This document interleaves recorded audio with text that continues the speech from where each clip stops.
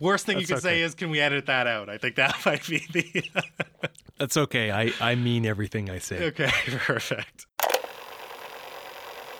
This is Van Color. We're repping West Coast.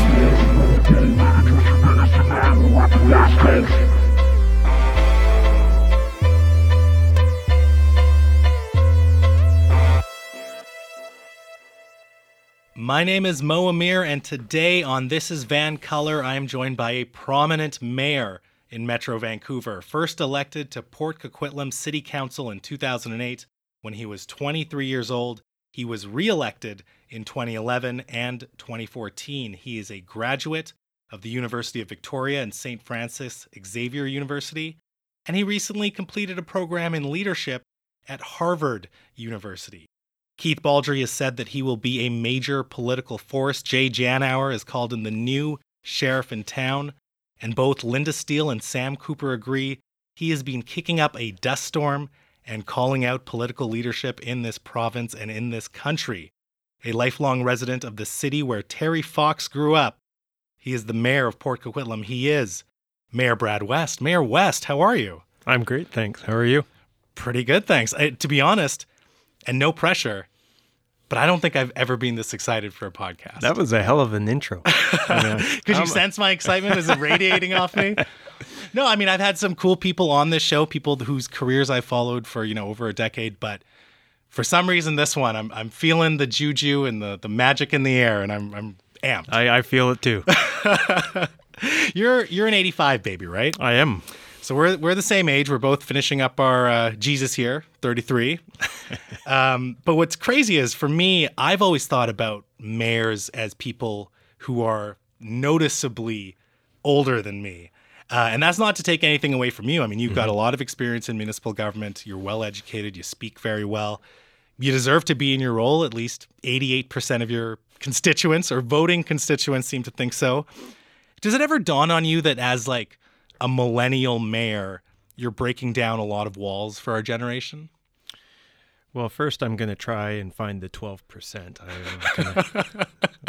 Got to win them over. Yeah, that's right. Someone went wrong with 12%.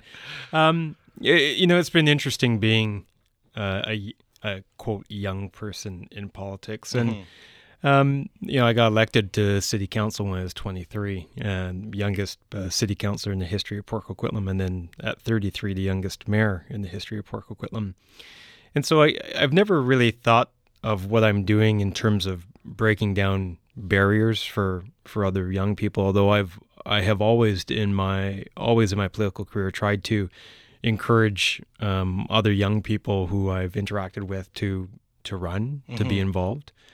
And I have always tried to give some advice about how I've approached my role and how I've approached all my campaigns, and how I think that's translated to some success. And for me, it's been about not putting yourself in a box.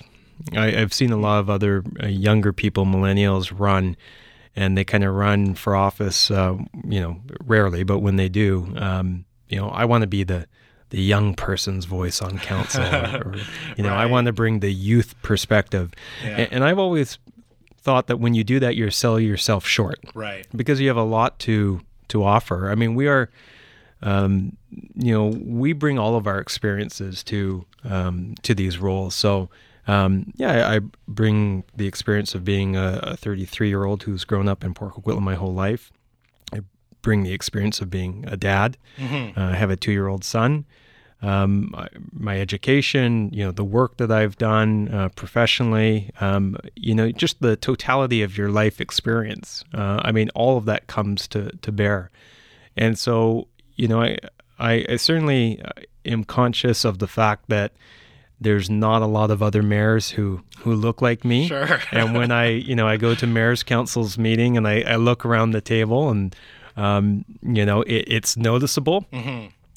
But I have to say, I have never felt that I'm treated differently. That's good to hear. Yeah, no, absolutely. I have to be honest, and I've never felt like I'm being patted on the head or, oh, good for you. Isn't that nice that we have a young person here? I feel like I have to walk it back because I just put you in this box as this millennial mayor. No. So I didn't mean that by No. I don't take it. I don't take it badly at all. I mean, I am. Yeah. And I think it's a good thing. Mm-hmm.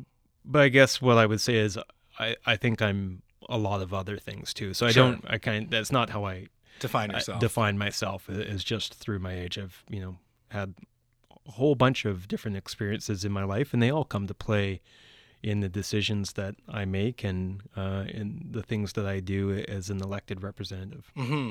Well, you're certainly making the most of it. And I love the fact that you're taking every single opportunity, every platform, every time someone sticks a microphone in your face to channel the frustration that a lot of British Columbians have when it comes to things like money laundering, the nature of Canada and China relations, and the corruption in our real estate market that a lot of people feel has been allowed to fester under the noses of our political leadership. And we're going to talk about all of that. But before I get to that, I feel like you're starting to become a household name in this province. But there's a lot of people, outside of Port Coquitlam who don't really know much about you. So right off the bat, where do you identify your politics on the traditional left-right spectrum? Mm-hmm. That's an interesting question, and I won't be evasive. I'll get around to answering it. Please don't say I'm a balanced centrist with pragmatic solutions. Oh, it's, I think that's just a euphemism for people who are indecisive. Right? Yeah.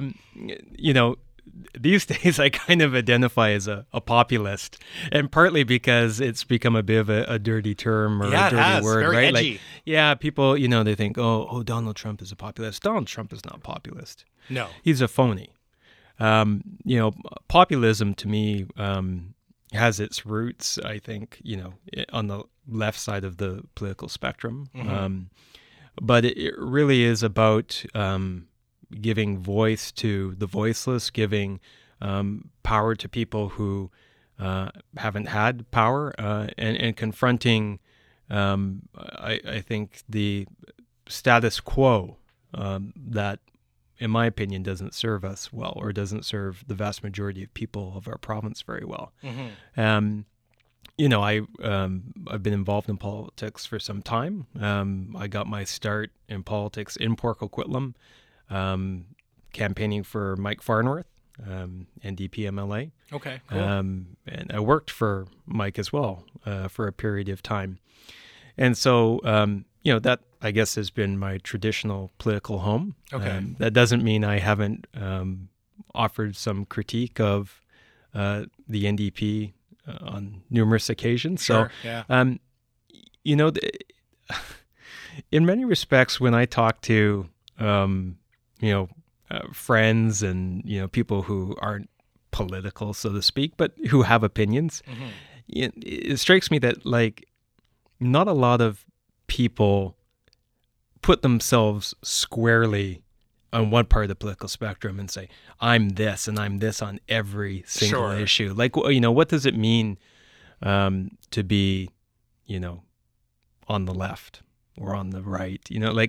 How does that actually relate to these issues that we're confronting today? So, is it a bit of an outdated way of identifying, perhaps? But I just think that, I try and approach issues not from, I don't approach issues really from an ideological perspective. Mm-hmm. I approach issues and decisions from a values perspective. I have certain values that I cherish deeply and believe in, and those really are around fairness, and a sense that government should be serving the common good, Mm-hmm. and not just private interest. And so, there are times when that leads me to take positions on issues that some people might say, oh, that's kind of conservative. Interesting. Or, there's times when, people would think, oh, geez, that guy might be on the far left. So, it's kind of, it's a really interesting question, and it's one I've you get asked quite a bit, and I try and answer it like this, and it's not about being, being evasive or not wanting to say, oh, I'm this or that. I'm upfront about, kind of where I have been politically and where I would consider my political home. But I'm an independent thinker, and I like to think for myself. I like to take each issue that comes and consider how my values reflect upon that issue and kind of take it like that. Sure. Well, I think, regardless of maybe how you identify yourself on the political spectrum, I think your commentary recently on what's happening in this province has appealed to people across the political spectrum. Yeah, and I, that's part of why I think that too often, throwing a label on yourself is such a conversation stopper. Right. Because we're kind of conditioned, I guess, to seek out people who share our worldview. Absolutely, right? Yeah. And you get this sort of reinforcement. And that's my criticism of, I would say, political parties in British Columbia and in Canada.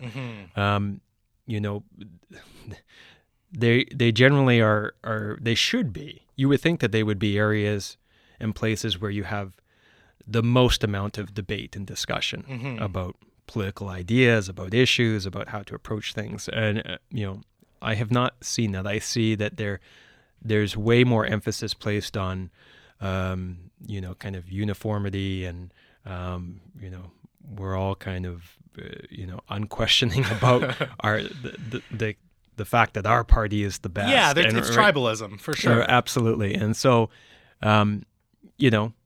when I got 88% of the vote in the last municipal election in Port Coquitlam, that means there's a lot of different people in that group. There's people who vote NDP, who vote Liberal, who vote Conservative. But there was something that I was saying there or was offering that they found attractive. And so, I think starting from values to me is really key. Sure.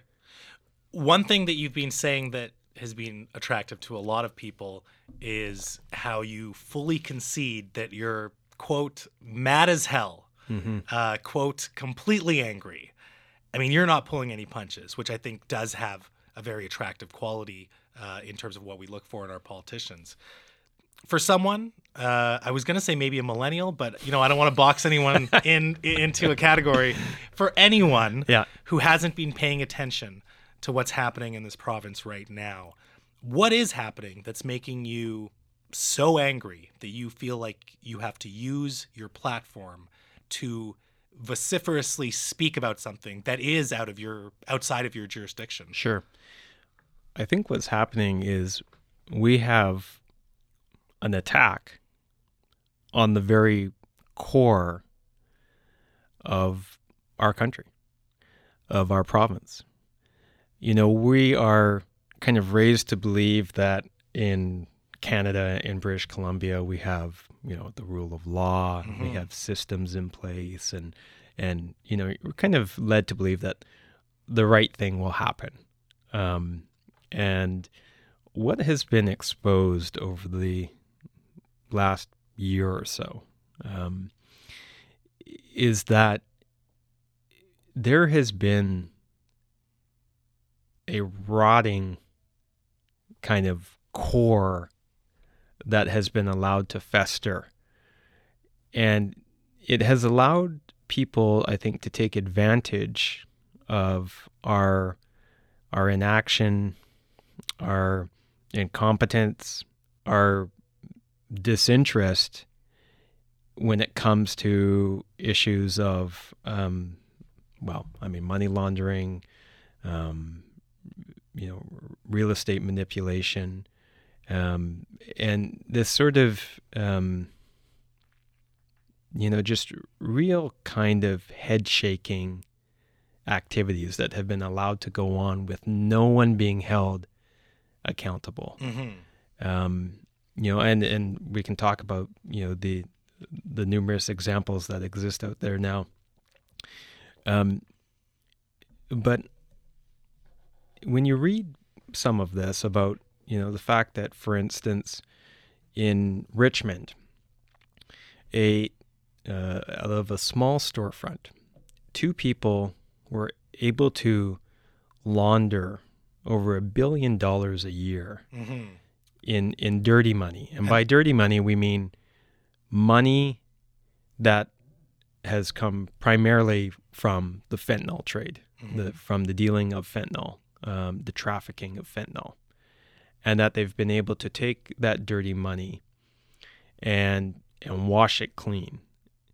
It's just, to me, it's just astounding that this can happen in this country where we're led to believe that things like that can't happen. Right. This is the e-pirate investigation. Yeah, the e-pirate investigation. And they were taking money from all over the world. Sure. You had money from organized crime in Asia, in Colombia, in Mexico. And it's just, to me, it just strikes against so much of what we're led to believe could never happen. I kind of look at it this way, like, we kind of have an unwritten promise, right? And the promise goes something like, okay, if you work hard, if you follow the rules, if you make good decisions, then you should be able to get ahead. Sure. Right? That's kind of that's the promise. The premise of, of Western society. Sure. And for generations, that was largely true. I mean, I think about my own family's, very humble beginnings. And, each kind of successive generation, my grandparents to my parents, then my parents to my sister and I, every generation starting off in a better place than the previous generation. And for the first time, I think, in a long time, people feel that that's no longer guaranteed, that hard work is not determinant of whether you're going to be successful or not. And in fact, if you look at it, all the statistics bear out that people are working harder than ever before, are more productive than ever before, but are falling further and further behind. Incomes are stagnating, and there's a real sense that, the same opportunities that had existed before are not there. And so I think people are tremendously frustrated by that. And then in the context of that going on, you then see, well, there's this other group of people, and for them, there's rules that I guess apply to us, but not to them. Right.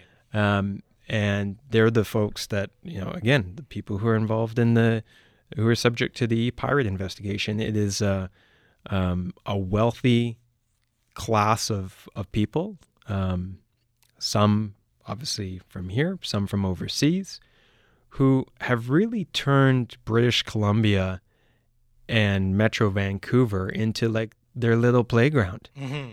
And no one seems to be doing anything about it.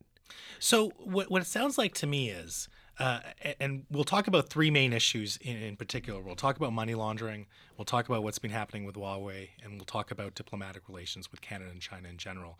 But what it sounds like to me is that what's bothering you is this sense of institutional or governmental failure, whether it be negligence, incompetence, or maybe even corruption.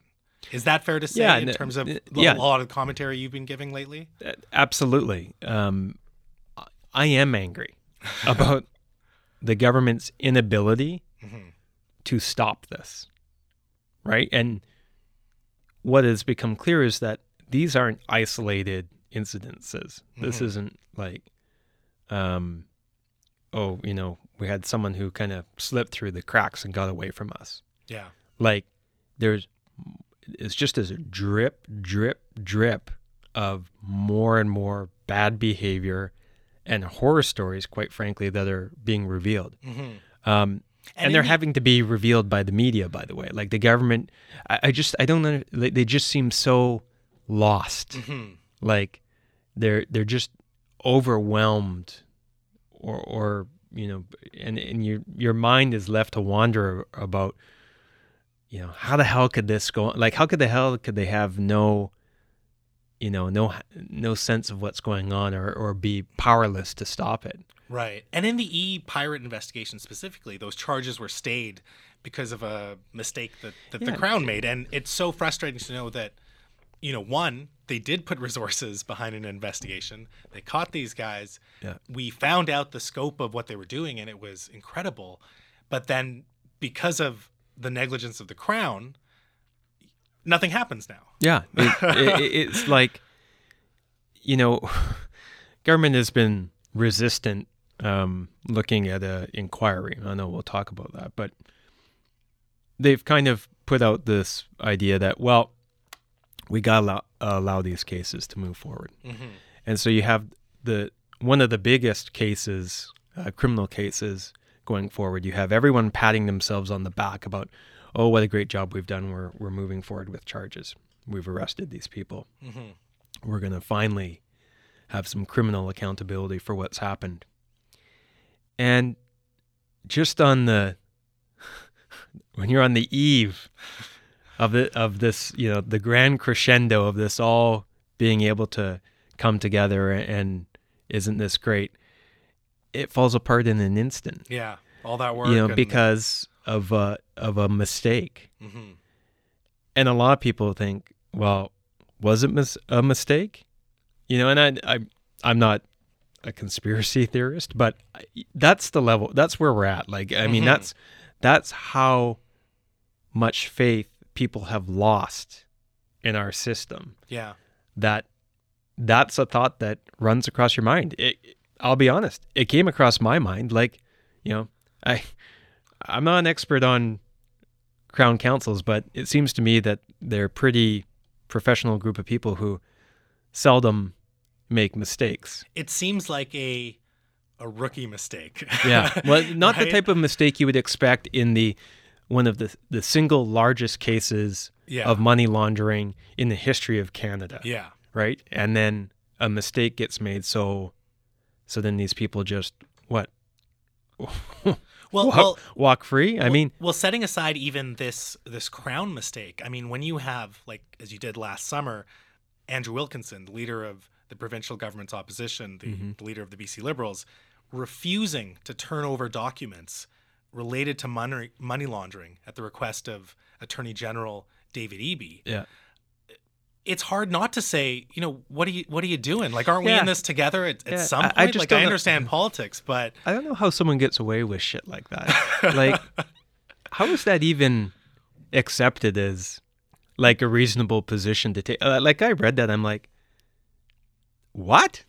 Yeah. Like, how can that even be a thing? Well, and you read that and you hear about stuff like that, and then you see they're still polling pretty well. Right? There's still people that are going to vote for them. Sure. And it's like, so we're just not going to work together because we're on two different, parties. It is doing such a disservice to the people of this province. Mm-hmm. Because the thing about this, I mean, and there have been so many stories, I worry that people get numb to it. Sure. You can like, oh, okay, money laundering, and, well, what is money laundering, and like, how does that impact me? And but I think about, like, this is why I've been really trying to articulate that these are not victimless crimes.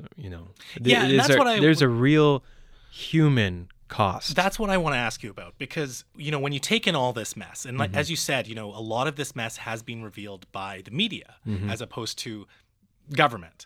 But when you take all of it in, and we can assume that, criminals are just always going to be criminals, and a certain class of wealthy people are always going to try to camouflage their wealth. Mm-hmm.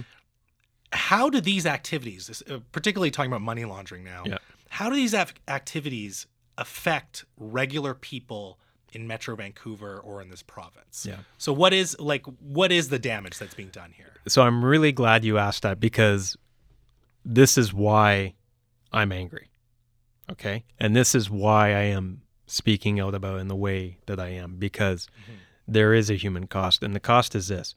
First off, we've had how many people die from fentanyl in this province? Thousands, right? We declare it a medical emergency. We have government scrambling to spend millions of dollars to try and address it through a variety of means. We have families who have lost loved ones, including in my own community in Port Coquitlam, because of fentanyl, which really is about poisoning people. And it just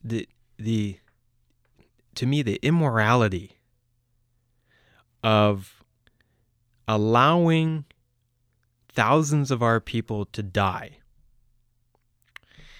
and for billions of dollars to be created in profit off of those deaths, and then to turn around and take that profit and that money that's made off of those people's deaths and funnel it into our casinos, into our real estate, into a variety of other places, which then in of itself has significant consequences, is just wrong. It's wrong. And why we don't have more politicians saying, this is wrong and we're going to stop it. I mean, to me, it's just, I can't understand it. I can't understand it. And as Sam Cooper in particular has revealed, this model, they call it the Vancouver model now, right? Of the fentanyl pouring into British Columbia, largely coming from China, as a fact, not as a theory, by the way. It's as a fact. And by the way, very little to nothing happens in that country without the awareness of the government of China, totalitarian regime, one-party state. They have a sense of what's going on in their country. Yeah. So any industry is basically through relation exactly with the party. Right. Yeah. The industry that is there, companies there, their business, it's hand in glove with the government. And so to have this situation where you have fentanyl coming into British Columbia, largely coming from China, killing thousands of our people, billions of dollars then being made off of that, and then those people turning around, taking that money, washing it clean in real estate, and let's just use real estate for an example, that which then has this ripple effect throughout Metro Vancouver, and we've seen what's happened in the housing market. I mean, it's just, I can't get my head wrapped around. I cannot understand why government doesn't look at this and say, this strikes at so many things. We're not going to rest until this is stopped. Sure. Yeah. Right? But I don't get any sense of urgency.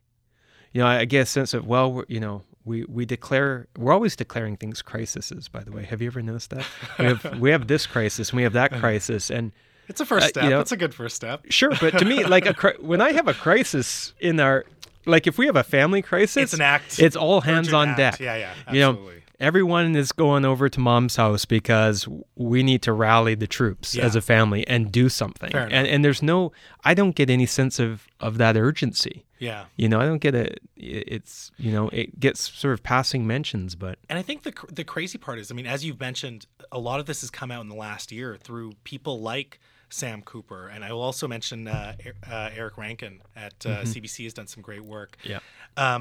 But with that, I think for a long time, a lot of people in this city and the greater Vancouver area have sensed that something sinister was happening, whether it was through things like empty homes or something that you've commented on, where you see a lot of new young kids driving, luxury cars.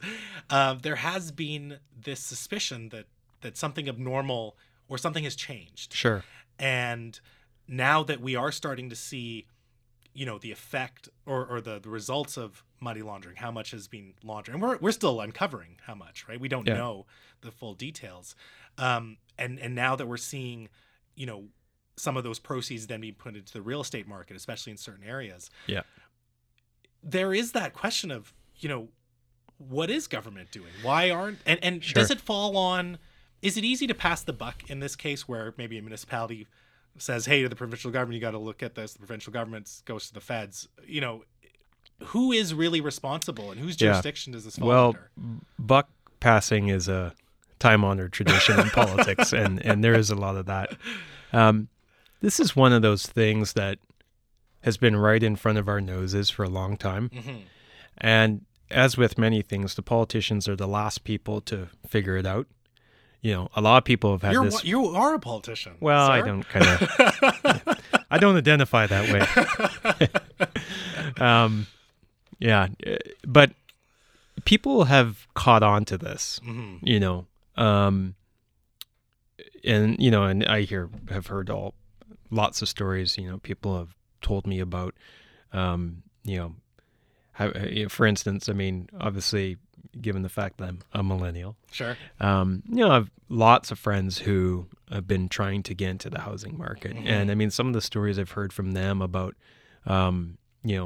trying to like even buy an apartment or a condo, and like their realtor coming back to them and be like, "Oh, I'm sorry, someone offered, like $300,000 more in the asking price with no subjects, and they don't even care. They don't want to see the place. They just want to buy it." Like, there's you get like little stories here and there like of desperate buying. Yeah, right? And I, as a counselor, I would hear it all the time from residents, particularly in some of our single family neighborhoods where there's some transition going mm-hmm. on. And I would get phone calls saying like, "Hey, I'm getting knocks on my door from like people being like, I want to buy your house." Yeah. And they're like, "What? Excuse me, my house isn't for sale." "Well, how much?" Yeah. And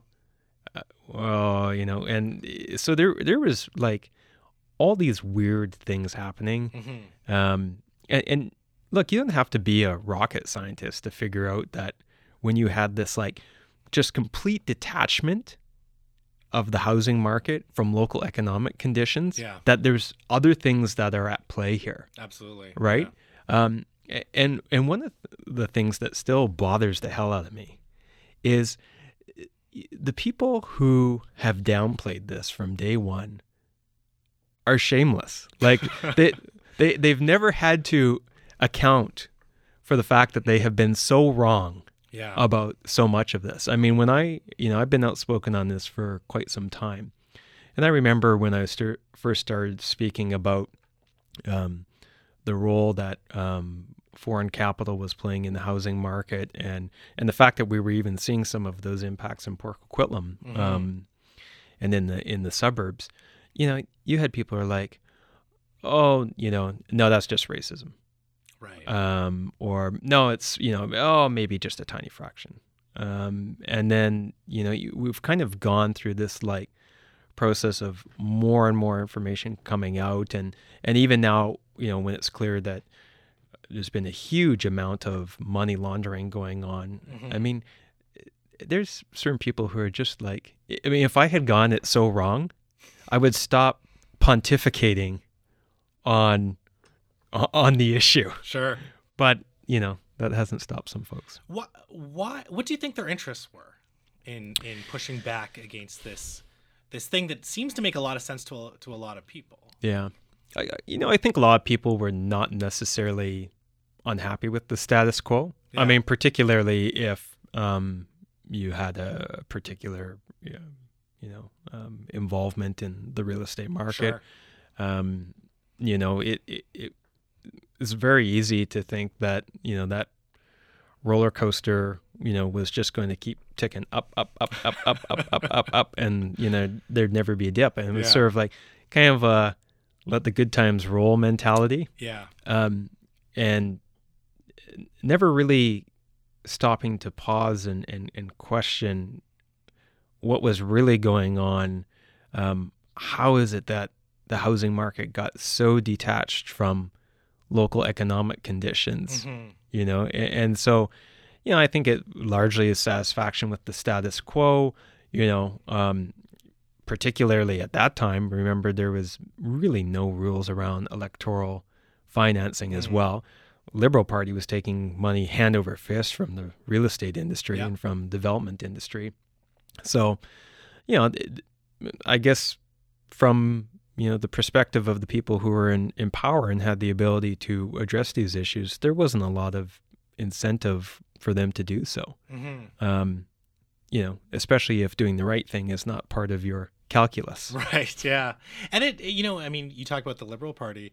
As far as I remember, it took them a while to recognize that something was happening. I mean, people had sort of raised the alarm on this as early as 2013, 2014.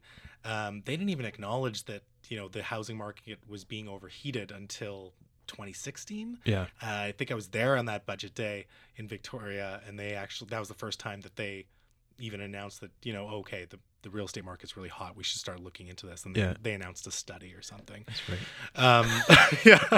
Look out. Yeah. And there's a study. It's interesting because I think at the same time, I would agree with things that, whether it's federal funding or provincial funding, we have stopped the construction of social housing or non-market housing. And that has certainly played its role in terms of the housing market as well. And I think there's so many factors, but there've certainly been people sometimes tied to the real estate industry in these think tanks or whatever that seem so adamant to saying things that do end up being disproven. I mean, I remember, and I don't want to say who, but there was a think tank, we can call them, openly saying that, real estate is not being marketed overseas. And that's being proved demonstrably false. Yeah. It's like these people don't think the internet exists. Yeah. Like you can't go and Google and find out that, actually there are lots of advertisements overseas, in Mandarin that are... Yeah, and there's a lot of people here that speak Mandarin that are saying, who can translate that. Come buy real estate in Metro Vancouver. Yeah. We've touched on this, and I wanted to go back to it. There's been rumblings about a public inquiry. I guess it's being discussed within the lens of the provincial government's internal politics right now. But I want to ask you, why is a public inquiry important? And why is it important in this case specifically? Okay, I think it's important for a number of reasons. First and most obviously, the justice system has shown its inability to deal with these issues. Sure. So the collapse of the e-pirate investigation is probably, example number one of why you need an inquiry. It's the only example you need in terms of why the justice system hasn't held up its part of the bargain. Exactly. I mean, all the reasons that are trotted out about why you shouldn't have an inquiry, I think, have been just completely refuted, and we can talk about those. But in terms of why, it's because what is at play here is clearly systemic. Again, this is not, in my opinion, one-offs. They're like, that one got away, or slipped through the crack. Like, this is, okay, there's a breadth and depth of corruption, rottenness here that needs to be addressed. And I think the parallels to the situation in Quebec that led to the Charbonneau Commission are very accurate.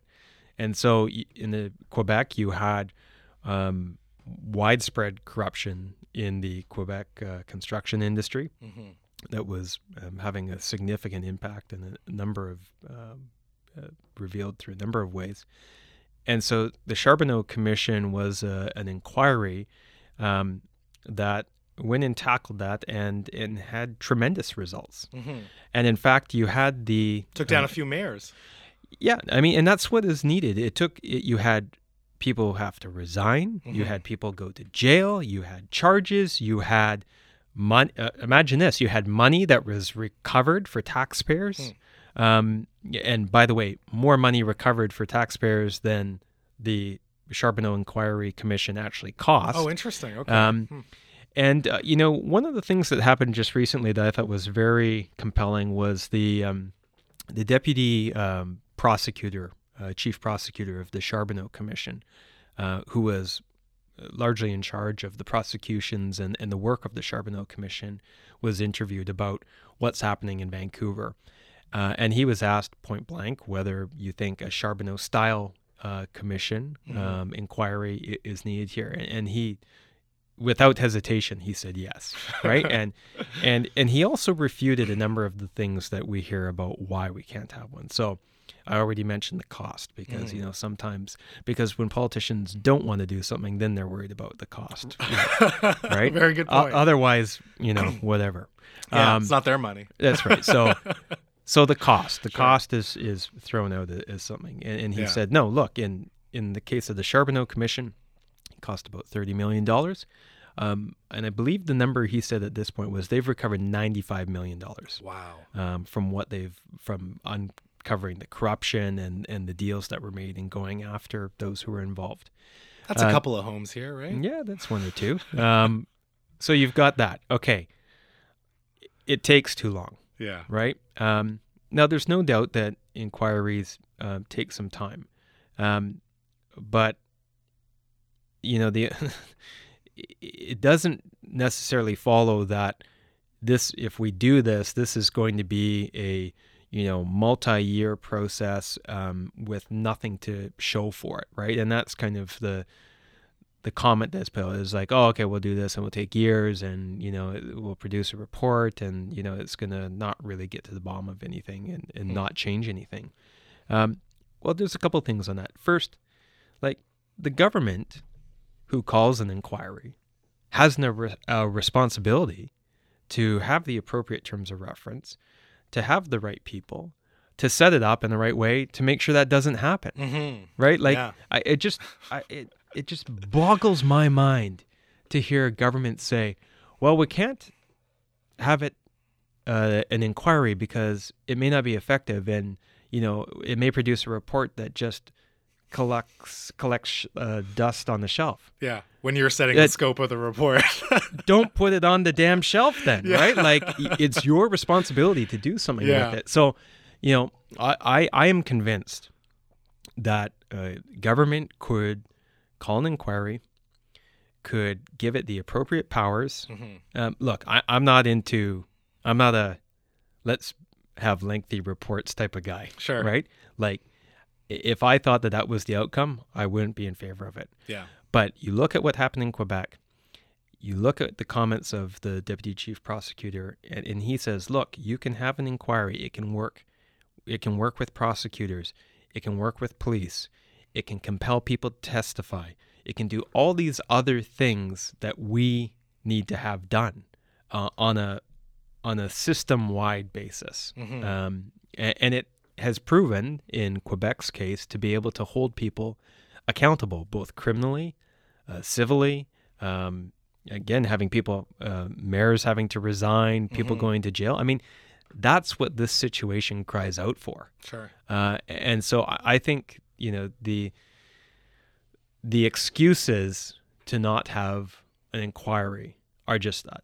They're excuses. So you've made a really compelling case for it, and I'm all on board. One thing I don't understand, though, is, if we're talking about such large-scale crime in the billions and the lack of enforcement which allowed this crime to go unpunished, why is all the pressure on the provincial government for a public inquiry? Because the federal government can also do a public inquiry. So it would seem like, just based on the scope of everything, that maybe the federal government would want to be involved, especially when we're talking about global capital being moved around. Sure. So how come I don't hear anything about a federal inquiry? Why do you think that is? Yeah, I think you should. I think you should be hearing about that. And, look, I've been asked that before. And my view is that the provincial and federal government should be working together on this. I mean, that's what you would kind of expect, right? Absolutely. But what we have heard is like, they barely talk. So, I mean, you may recall a week or two ago, there was much backpatting on the fact that, well, now the federal government is going to make sure that the information that they have about money laundering is shared with the provincial government. Yeah. Well, isn't that special?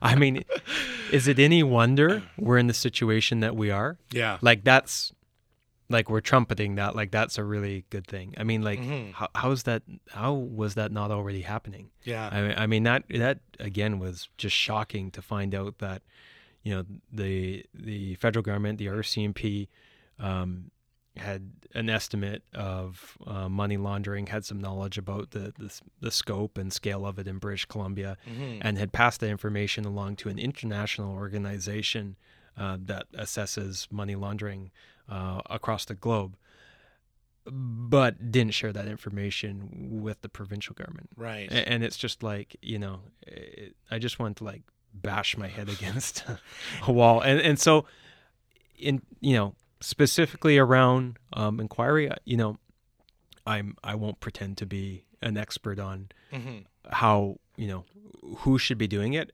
My view is that both governments have a responsibility here, and the very least that we should be expecting is that they're sitting down and talking and figuring out together how they're going to make this happen. Sure.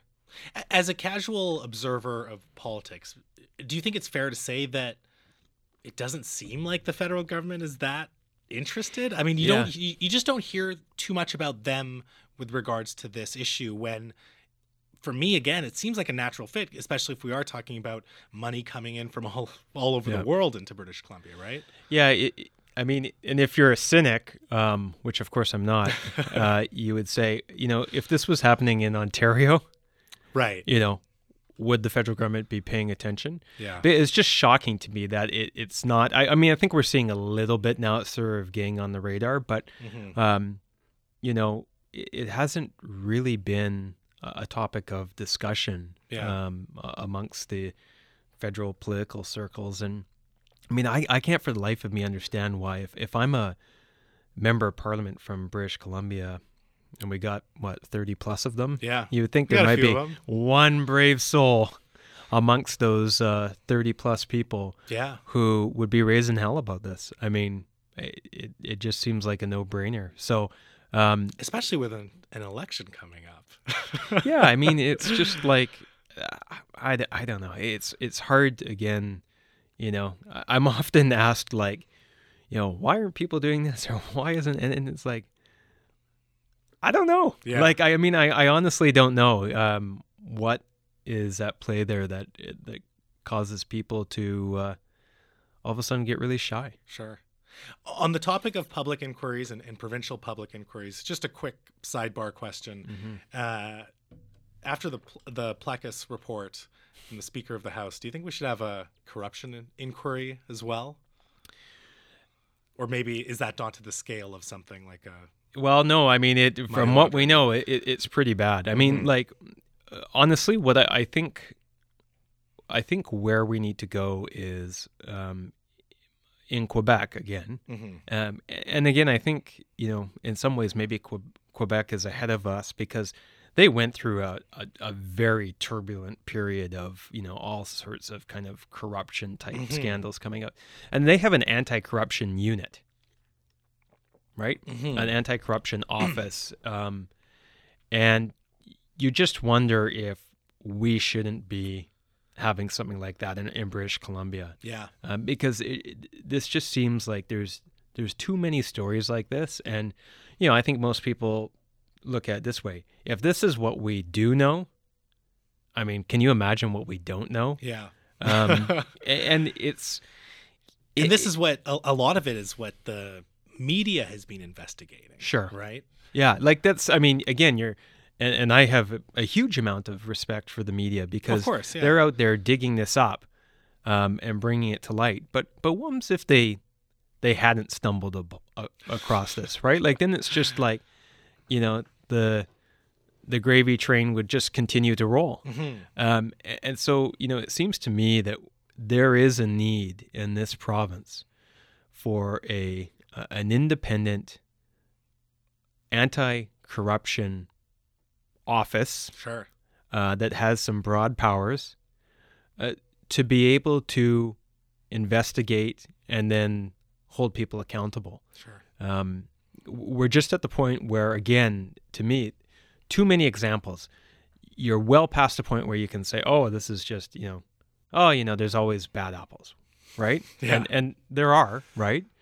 but bad apples happen because there's either a culture that has taken root, which seems to be the case in the legislature, and because there's also not anyone checking. Yeah, there's no oversight. There's no one looking over your shoulder to be like, why the hell do you have a wood splitter, right? Like, Yeah, why'd you use your allocation for luggage to buy a watch? Yeah, like, because these are things that no normal person would get away with. Yeah. Never. Yeah. Never. I mean, like, this sort of stuff, which I believe is theft, is taken so seriously by employers. I mean, if you could be working at a grocery store and take a chocolate bar and you're gone. Yeah. Like, no ifs, ands, or buts. Yeah. Your ass is out the door. Yeah, because it represents a matter of principle more than the cost of the chocolate bar. Sure, because right? if you think it's okay to do that, yeah, then the principle is that all you need is the opportunity, and it goes from a chocolate bar to a wood splitter, to right. to luggage, to a watch, to Yeah. whatever, right? And there just seems to be this culture in the province that certain elected officials and certain people in government think that the rules that apply to everyone else don't apply to them. And that's what we need to fix. So what would you say to one of your constituents who feels that the rules for regular people are there, but for a certain cash class or a certain political class, those rules don't exist? Because I think there is a loss of confidence amongst a lot of people who feel like, there are two sets of rules or multiple sets of rules. And you can go your whole life doing everything well, everything's on the up and up, you're paying your taxes, you're being a good person, but you are always under the scrutiny of a certain set of rules that some people just aren't. Yeah. What would you say to that person? I would say I agree with them. Yeah. And I'm fighting like hell to change it. It just really offends me. It offends my sense of fairness. It offends my sense of duty and what our responsibility as elected officials is. Yeah. And people are right to draw that conclusion. I mean, you hear these stories about like the CRA comes down like a ton of bricks on a waiter or waitress who doesn't properly declare their tips. Yeah. Right? You hear these stories all the time, or God help you if you make a mistake on your income tax. And so, like, no mercy is given to the regular person. Yeah. But there's just this complete different set of rules that the sort of elites, whether they be political elite or the very wealthy, like they don't have to adhere to the rules that the rest of us do. Yeah. And that's wrong. Mm-hmm. Yeah, I mean, I think that's the frustration. I mean, as someone who has purchased a home, I feel like I have to do everything by the book, and I have to go out of my way to prove that I have a legitimate income and everything's on the up and up. And when I do all this stuff, I even wonder, like, how would you hide this? Because I only have one bank account. I'm not a very complicated person, and I just wonder, like, how do these people and all these stories that you hear about, someone buying a multi-million-dollar mansion but not declaring any income. How does it fly? Yeah, right? I know. I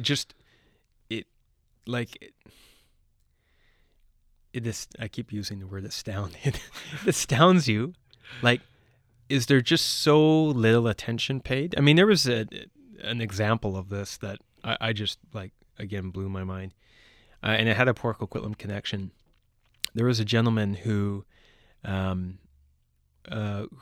got permanent residency, and he came here from China, and he was the CEO of I think the third largest textile company in China. Wow.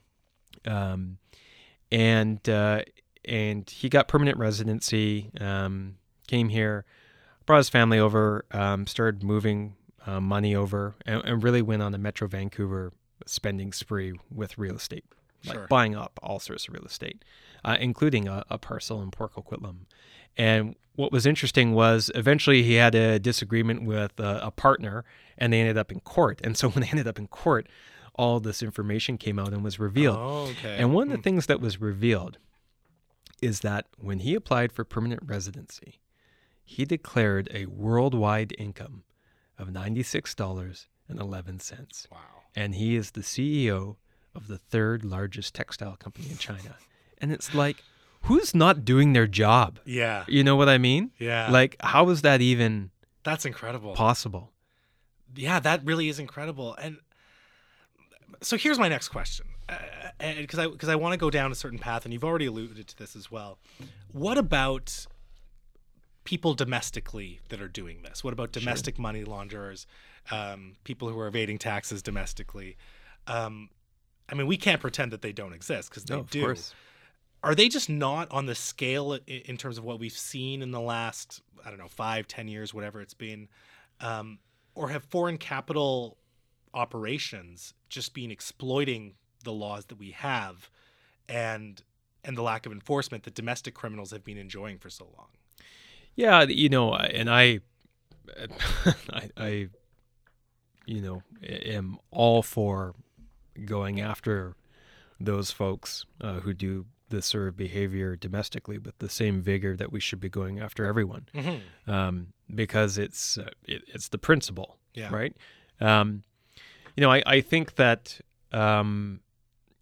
part of it is that the foreign capital just has an ability to maneuver all over the world that probably allows them to take advantage of certain loopholes.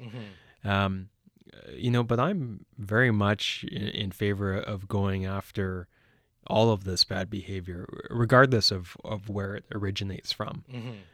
And that has been my response to those folks who, and there hasn't been a lot of it, but some people who would say that, there's a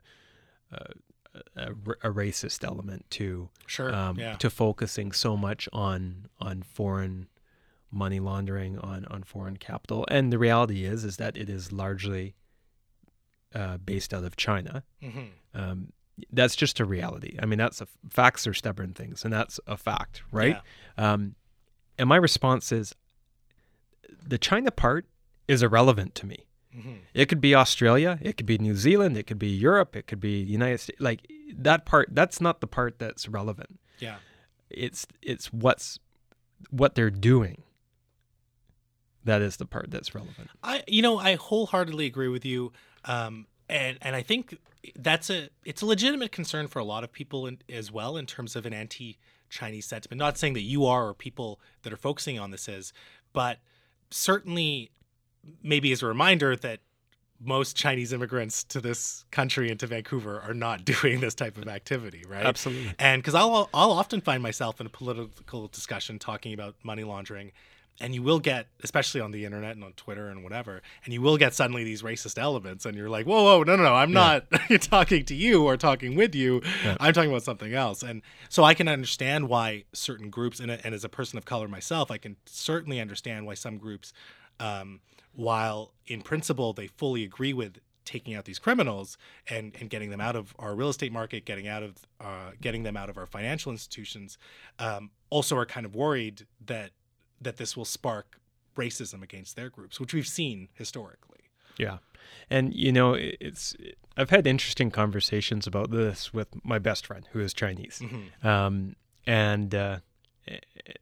it's interesting. His dad, who immigrated to Vancouver from China, he's the person who probably cheers me on the most. Yeah, of course. And he's like, he tells his story of coming to this country, of following the rules, of doing the right thing, and helping his family get ahead. And I think that's a wonderful thing. I mean, Absolutely. You go back enough generations, that's what all of our families Absolutely. Have done, right? Yeah. And it's been interesting. I have found that some of the strongest support I've had comes from Asian communities. Mm-hmm. Because I think they're as offended, if not more, by this behavior than everyone. Absolutely. Right? Yeah. One thing I want to ask you, because this is another question that usually comes up in this foreign money laundering debate, and especially when we bring in this element of racism and, is this anti-Chinese sentiment? Should someone who earns capital legally, but outside of Canada, be able to purchase a home here? So my view is that we need to, the moment in time that we find ourselves in, I think we need to tread very carefully with respect to that issue. I look at what Australia and New Zealand has done, and I think it makes, to me, a lot of sense. They've put restrictions on the type of real estate that foreign capital can purchase. Sure. Right? And I think that those are things that we need to be looking very closely at and consider, because, the magnitude of the problem is so big that I think it does require something more dramatic like that. Okay. Just saying, like, housing in the province of British Columbia is not going to be available as a sort of global commodity. Yeah. Right? And so if that's where your money comes from, then you might have access to certain types of housing. I believe it's in Australia, actually. What they've done is they've said, okay, if you have foreign capital, you can only purchase new housing stock. Oh, interesting. Right. Okay. So that the existing housing stock that is there is not available to foreign capital.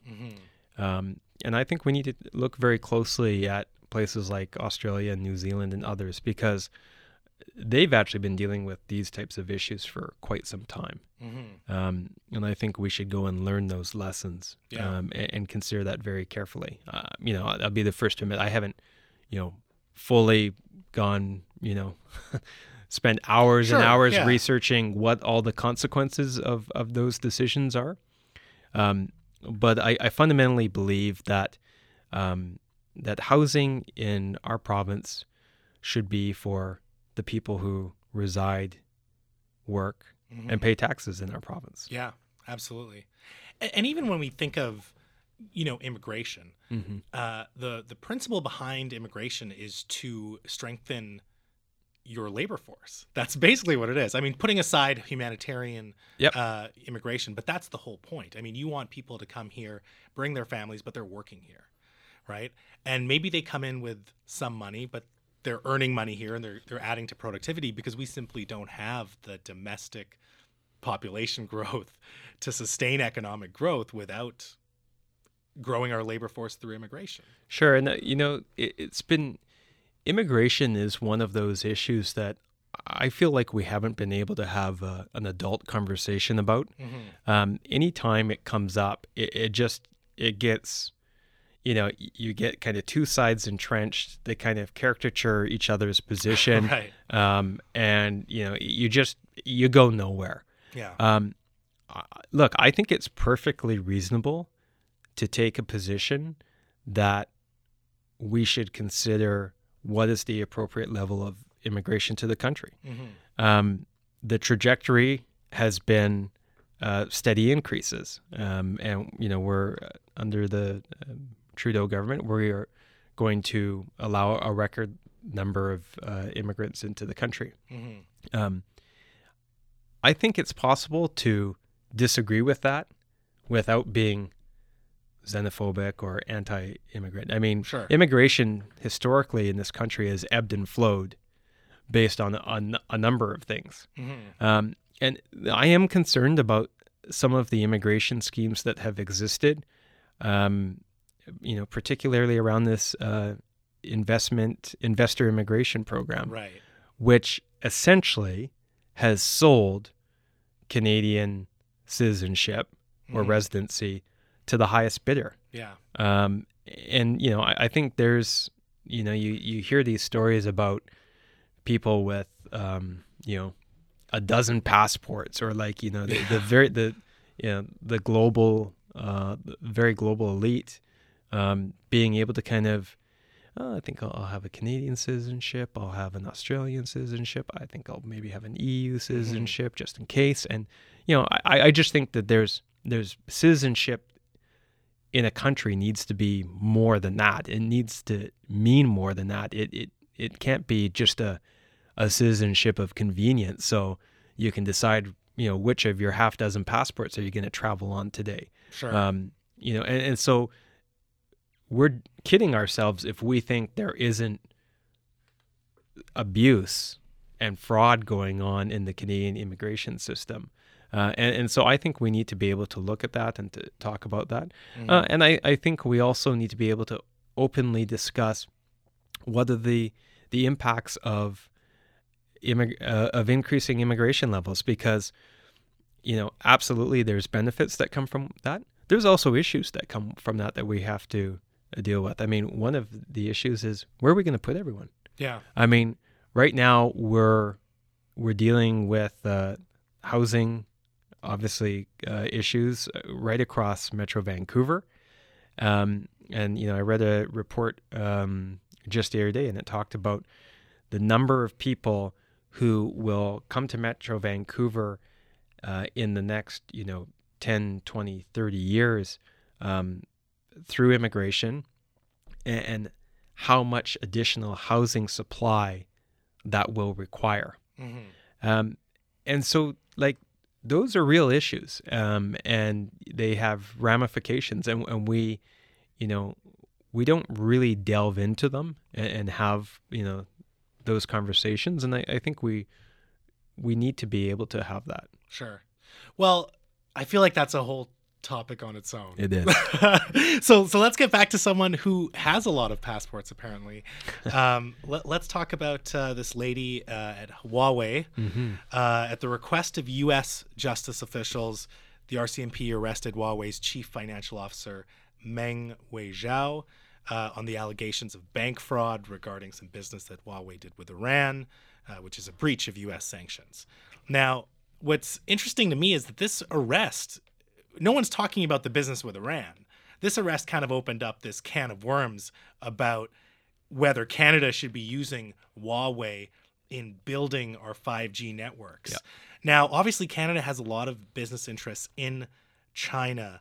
And then you had this weird incident where the now resigned Canadian ambassador to China was making several arguments on why the case should be dropped.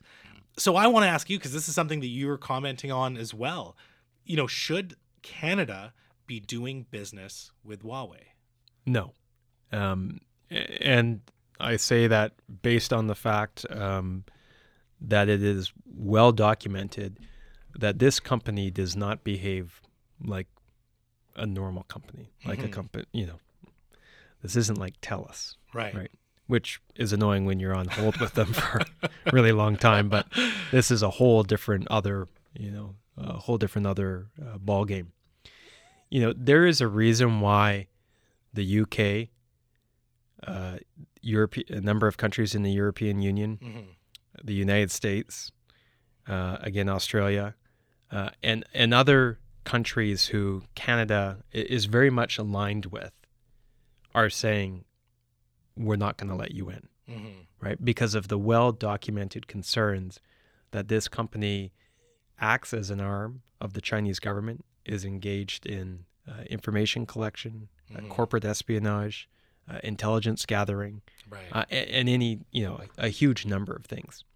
And so we really need to ask ourselves when, I kind of think about when all your friends are going one way, you this kind of gives you a pause there and say, okay, well, why are they doing that? Yeah. And so, I think when you And why have we been going And why have we been going the other way? Yeah. Right? And so I just think the concerns are well documented. Mm-hmm. I think they're very well founded. I mean, I don't know if you saw just the other day. The it came Israeli up, consultant who there was a consultant recently that came out with this report about a data hack in Ottawa.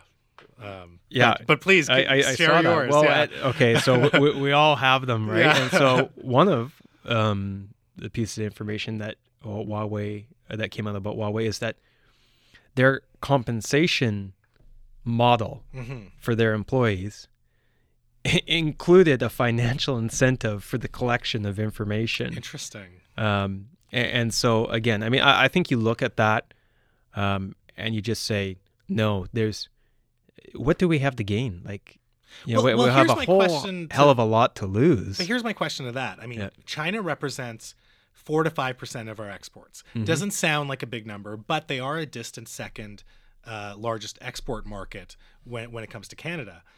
And that represents about $20 to $25 billion a year in terms of product that we sell overseas.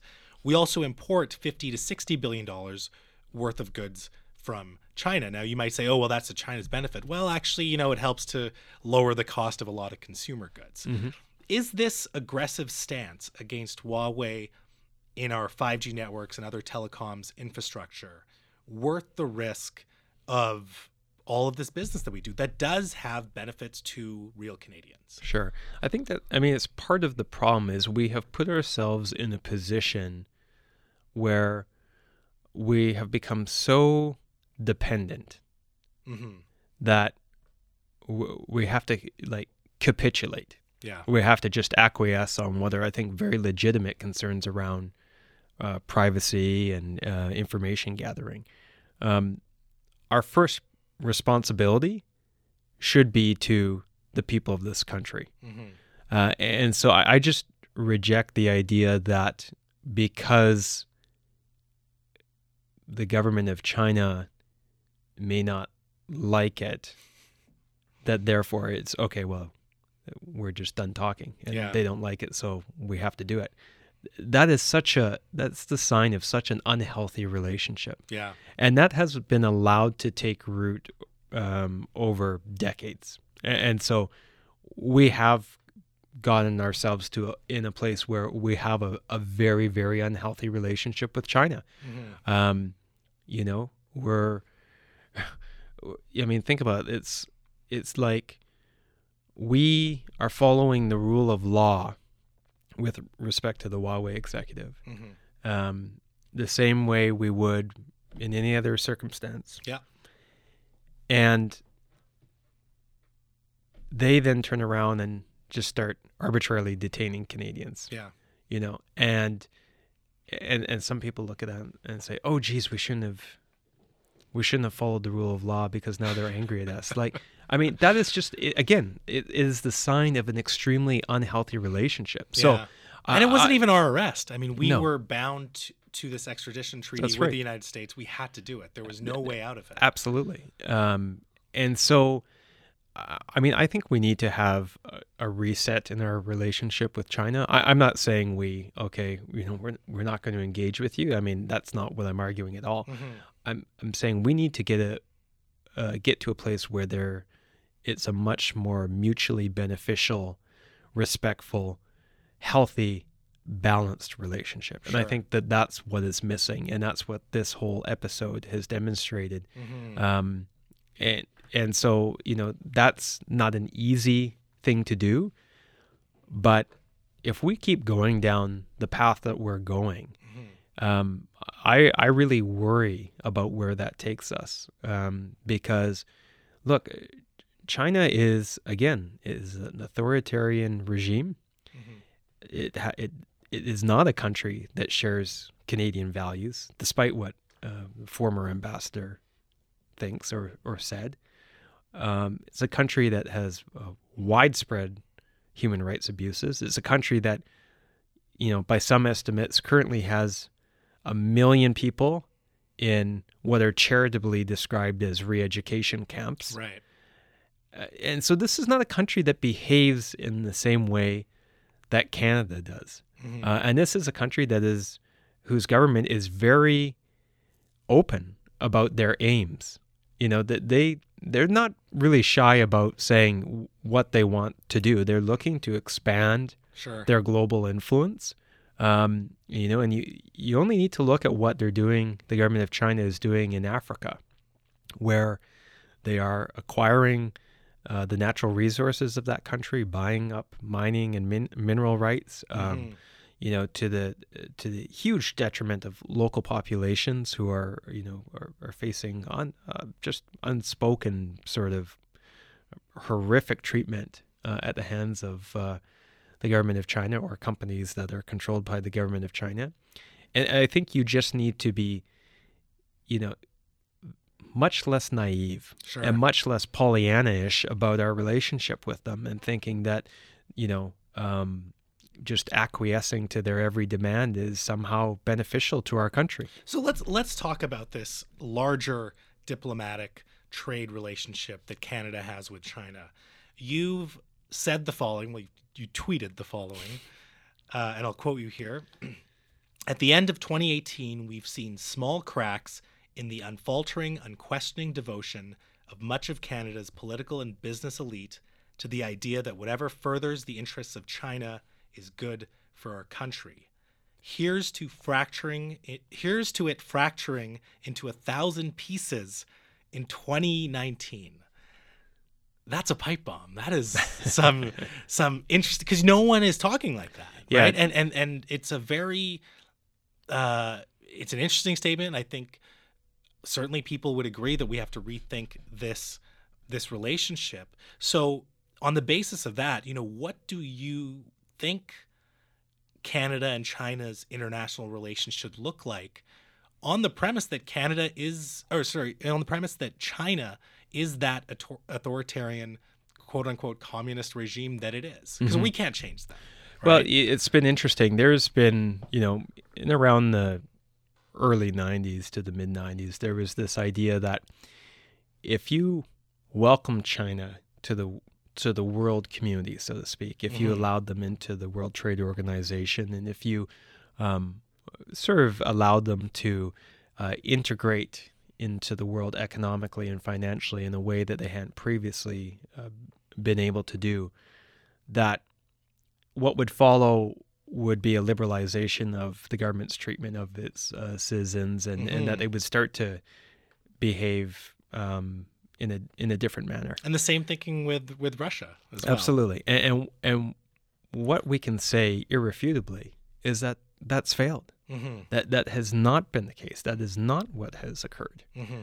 And so I think we just need to walk away from that orthodoxy that says, if we allow them to, make a lot of money, that they'll maybe start to treat people a little bit better.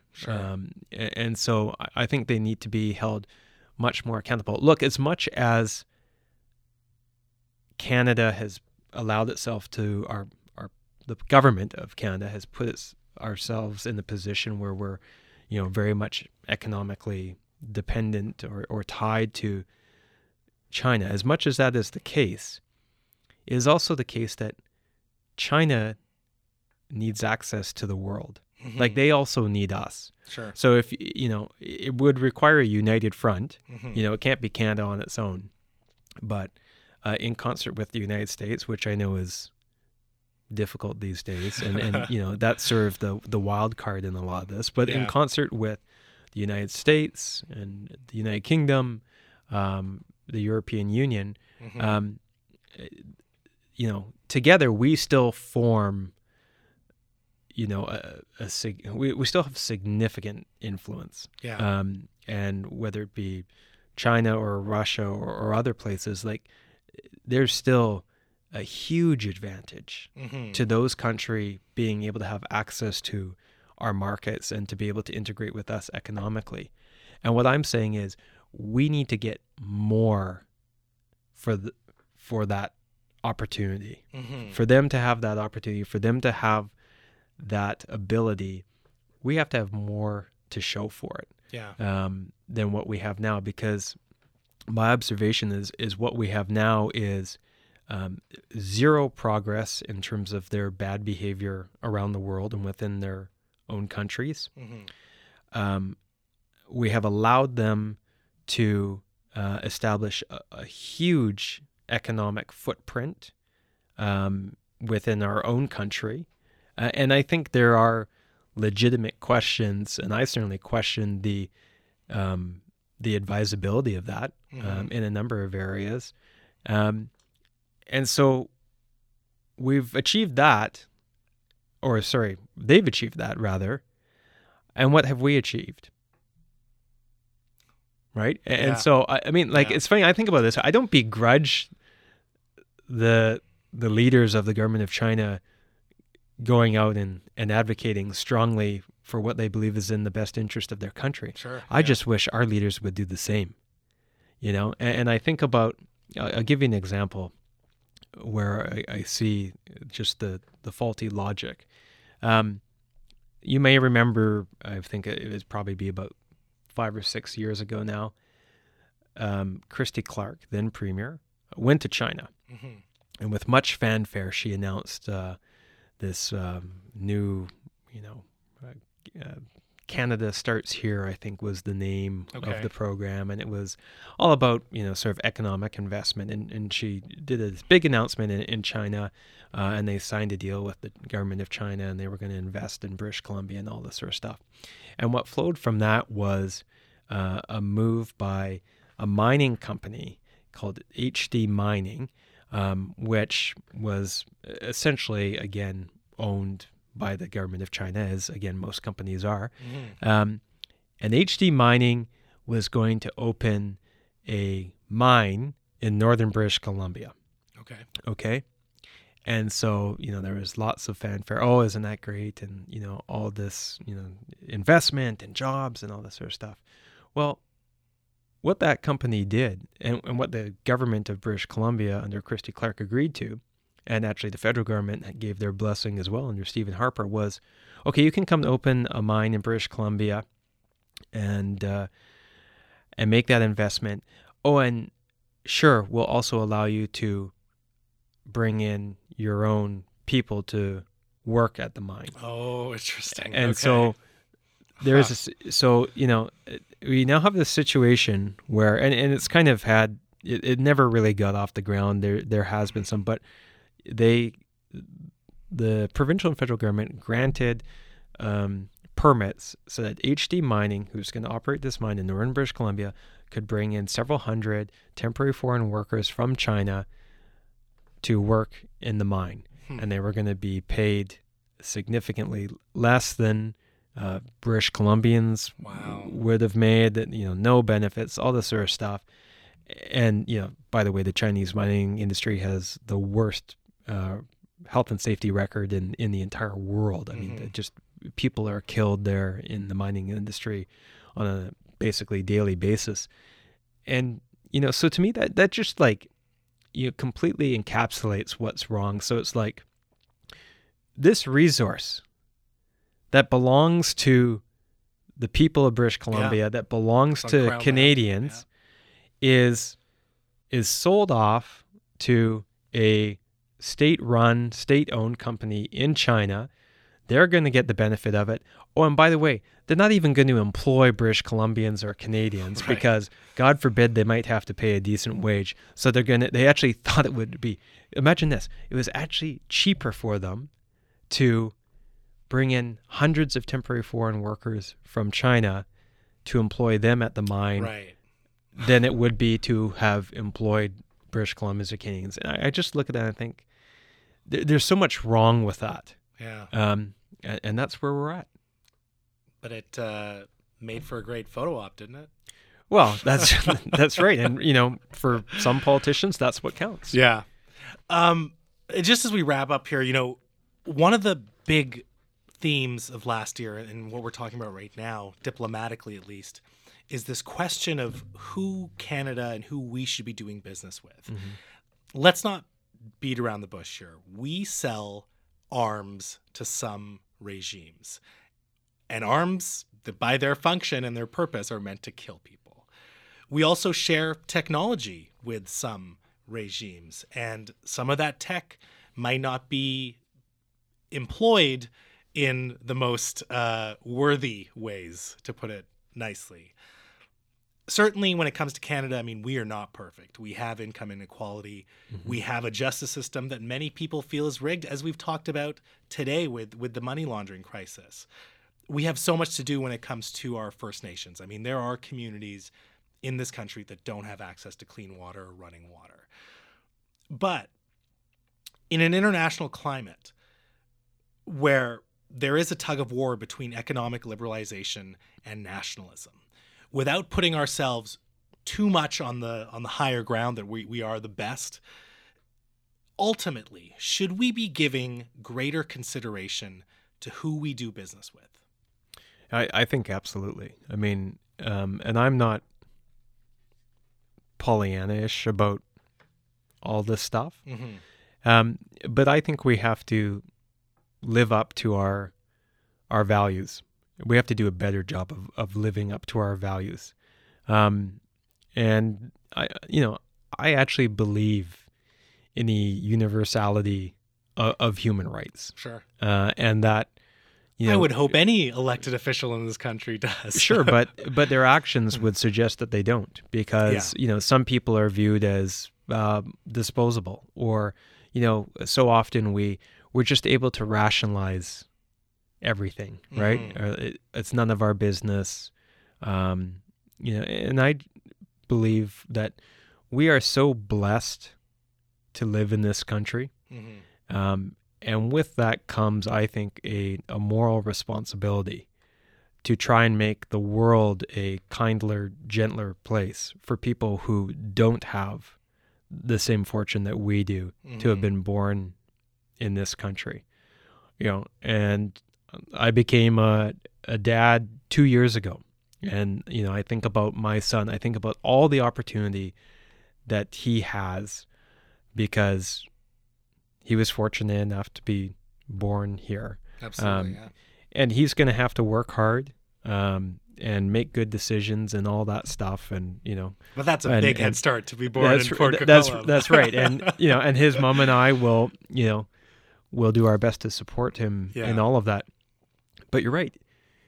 He has a lot of opportunity. And there's millions of children around the world who don't have those same opportunities. So, I just think we need to move the needle a little bit. I'm not, I know we're not going to all start singing Kumbaya and, sure, the world is going to be a perfect place. But I think for countries like Canada, when we have an opportunity to move the needle, we have to do that. Because if we don't, who will? I mean, what other countries, if not, countries like Canada, if they don't insist upon better human rights, upon better labor rights, upon people being treated with, more dignity, more respect, if Canada and countries like Canada don't insist upon that, who else will? Yeah. And so that's my view. Yeah. Well, I appreciate that. Before we leave here, what do you say to critics who see on TV, they hear you on the Lynda Steele show, and they say, you know what, you should just focus on Port Coquitlam? I say a couple of things. One, I can walk and chew gum at the same time. So, because I'm here talking to you and we're having a conversation, doesn't mean that Port Coquitlam is falling apart because I'm not paying attention. And I'm in that area every day, and I can attest to that. It's very nice. Well, but no, I think that this is really important, and this is part of the approach I've taken as mayor. I believe that the city has a responsibility to get the basics right. I believe that first and foremost, before you do anything else, you have a responsibility to deliver on the core kind of mandate of the city. And so in Port Coquitlam, I'm really pleased that we are very much focused on that. So we're focused on fixing potholes. We're focused on painting lines so people can see them when it's dark and rainy. on having improved street lighting, having improved sidewalks and pedestrian connections, on having more crosswalks, on the real nuts and bolts of a city. And I think that it is really important that you get that stuff right. And that was one of the messages I heard very clearly from from residents during the election. And so in Port Coquitlam, over the next 2 years, we'll actually be investing $87 million in capital works to give some TLC to our community, to upgrade those real basic core functions and infrastructure of the municipality. And that's an unprecedented amount of money that we're investing. Wow. And I think people appreciate that. That's what they go and send their tax dollars for, is for things like that, for good parks, and we're doing park upgrades. So I'm very much focused on that. That is my primary responsibility, and it might not be the flashiest thing, but it is the job that I've been elected to do, and it is the job of the municipality. And I think when people see that you're doing that sort of basic stuff and getting it right, then they don't mind, hearing you on Lynda, Steele, or hearing you on podcasts talking about other things, because they know that you're getting the basics right. You're doing the job that you're elected to do. And this other stuff I'm doing, where I'm speaking out, it's about fighting for people who live in Port Coquitlam, because they're impacted by all of these things that we're talking about today. Well, I really appreciate that. And one thing I want to say, and one thing I should say to more guests, is that I really appreciate you being here and being so open and honest and authentic. Something that's happened recently to me with regards to this show is I will pitch this show to a certain politician or a certain business person, and their eyes will kind of light up like, this sounds great. Yeah. And then you kind of see the wheels turning of them saying, oh, I don't know if I can speak for a full hour. Oh, I don't know, like maybe I'm going to say something and it's going to be taken out of context. Yeah. And they start to get really worried, and they don't, and I'm small potatoes. Anyone can say no to my show. I'm totally fine with that. But the reasoning of why they may be stepping away or saying no after showing some enthusiasm really gets to me, because when we think about social media, when we think about just the internet as a whole, it's about you being able to get your message directly to people. And I understand that, listen, we don't want the Prime Minister directly on Twitter. I understand that when you have a big political machine, doesn't work well for the president. No, exactly right. and I understand that we have big political machinery where political messaging is going to be filtered through comms teams and through the specialized staff that are going to say the right thing. But I almost feel like in our political culture, we've gotten to a point where things get so filtered that they mean nothing. I couldn't agree with you more. And that's why we have a federal election where you have three guys who are really uninspired. And I like Justin, and I should say Prime Minister Trudeau, and I like Jagmeet. And I don't really know Andrew Scheer or much about him, but I'd be willing to give him a shot. But every time I see them on TV, they're just so boring, and what they say means nothing. Yeah. And I'm hoping that not only you as someone in terms of breaking barriers down for millennials, but you and others breaking down barriers for what we accept and what we expect of our politicians. And we want openness. We want authenticity, even if we are talking about radioactive subjects, but to be mature enough to have that. And certainly the electorate and normal people, regular people, also have a responsibility to not be outraged over every single thing and really prioritize things. But I do just appreciate the fact that, hey, you're here, you were very open, you were very honest, and I do wish you the best in all your future endeavors, whatever they may be. Well, I appreciate that. And, I couldn't agree with you more. If I can just have a little comment on that. Absolutely, please. I think this is why we have fewer and fewer people participating in elections and in politics in general. You have politicians who come on the TV, or you hear them speak, and like it almost doesn't matter which party they are from. They all kind of sound the same. Yeah. And we're in this, period of time where it's just it's like robotic, you know, and some consultant or PR person has like preloaded this talking points, you know. Everyone's working for all Canadians. Yeah, right? and like it's just like real solutions, not ideology. Like, there's a lot of catchphrases. I just, I find it so boring, and they speak in like riddles where you don't actually, they're saying all this stuff without actually saying anything. Yeah, that's my whole point. And we got to get back to a place where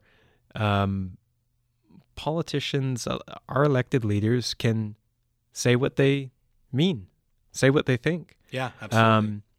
You can analyze kind of how we got, is it, the media are like waiting for a gotcha moment, but, I don't blame the media. I think that politicians are largely to blame. And there's been this kind of rise of this consultant class in politics of people who, kind of, they travel from like province to province, and they come in and they're going to run the campaign, and they really just sort of take people who I think many of who get into politics with good intentions and sort of are quite authentic, and then sort of try and morph them and mold them into what they think people want. Yeah, which end up being these like mealy-mouthed politicians, which is what nobody wants. Yeah, and it just and it just comes across as so phony, and so I think the takeaway from that for people is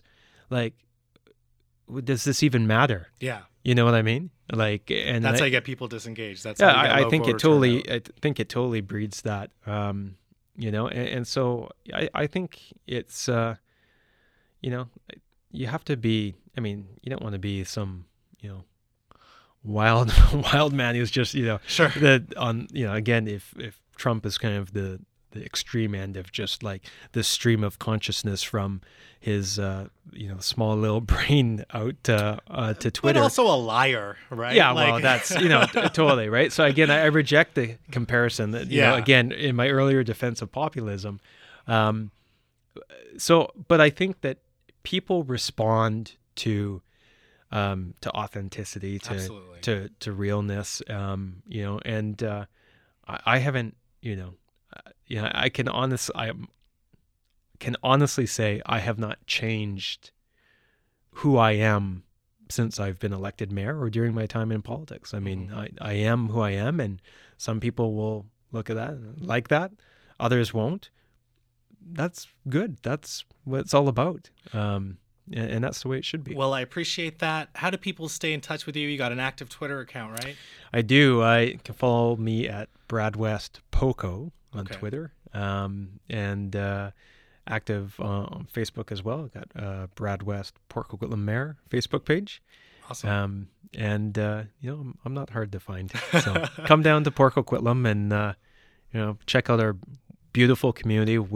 It's a tremendous place. We get more and more people, young families moving to the community, and also shout out to Ma Now Thai restaurant. It's the best Thai food in Metro Vancouver. I'm telling you now, it's amazing. Absolutely. I have frequented them often, and there's we've got a number of really cool places in Poco. We got a craft brew scene that is a craft brewery scene that's emerging that. Has some great beer, and there's a lot of good things happening in Poco. People should check it out. Well, thanks for coming on the show. I really do appreciate it. Thanks very much for having me. Ladies and gentlemen, before we sign off, if you made it to the end, and of course you did, because that whole episode was fire with Mayor West, please follow and subscribe to the podcast on Apple Podcasts, Spotify, Google Play, or Stitcher. And you know what? Drop me a review. Throw me a couple of stars. I'd really appreciate that. This is a bi-weekly podcast, and I promise that the next few weeks are going to be stacked. Casey Jo Luce from 102.7 The Peak will be here to talk about mental wellness, the universe and its secrets, and some poetry she's recently done. Dr. Caitlin Dunn will be here, and if you haven't heard of her, she's been featured on Global TV and will be featured in a March edition of Maclean's magazine. She's going to be teaching me about fertility and infertility, a subject I never thought I'd have an interest in, but I've read a couple of her articles, and she's really fascinating. And I also just booked the powerful Lynda Steele, so stay tuned. But for now, I want to thank our current guest. He is the mayor of Port Coquitlam, Mayor Brad West. And I'm Mo Amir telling you that in a city where you can be anything, be colorful. Peace.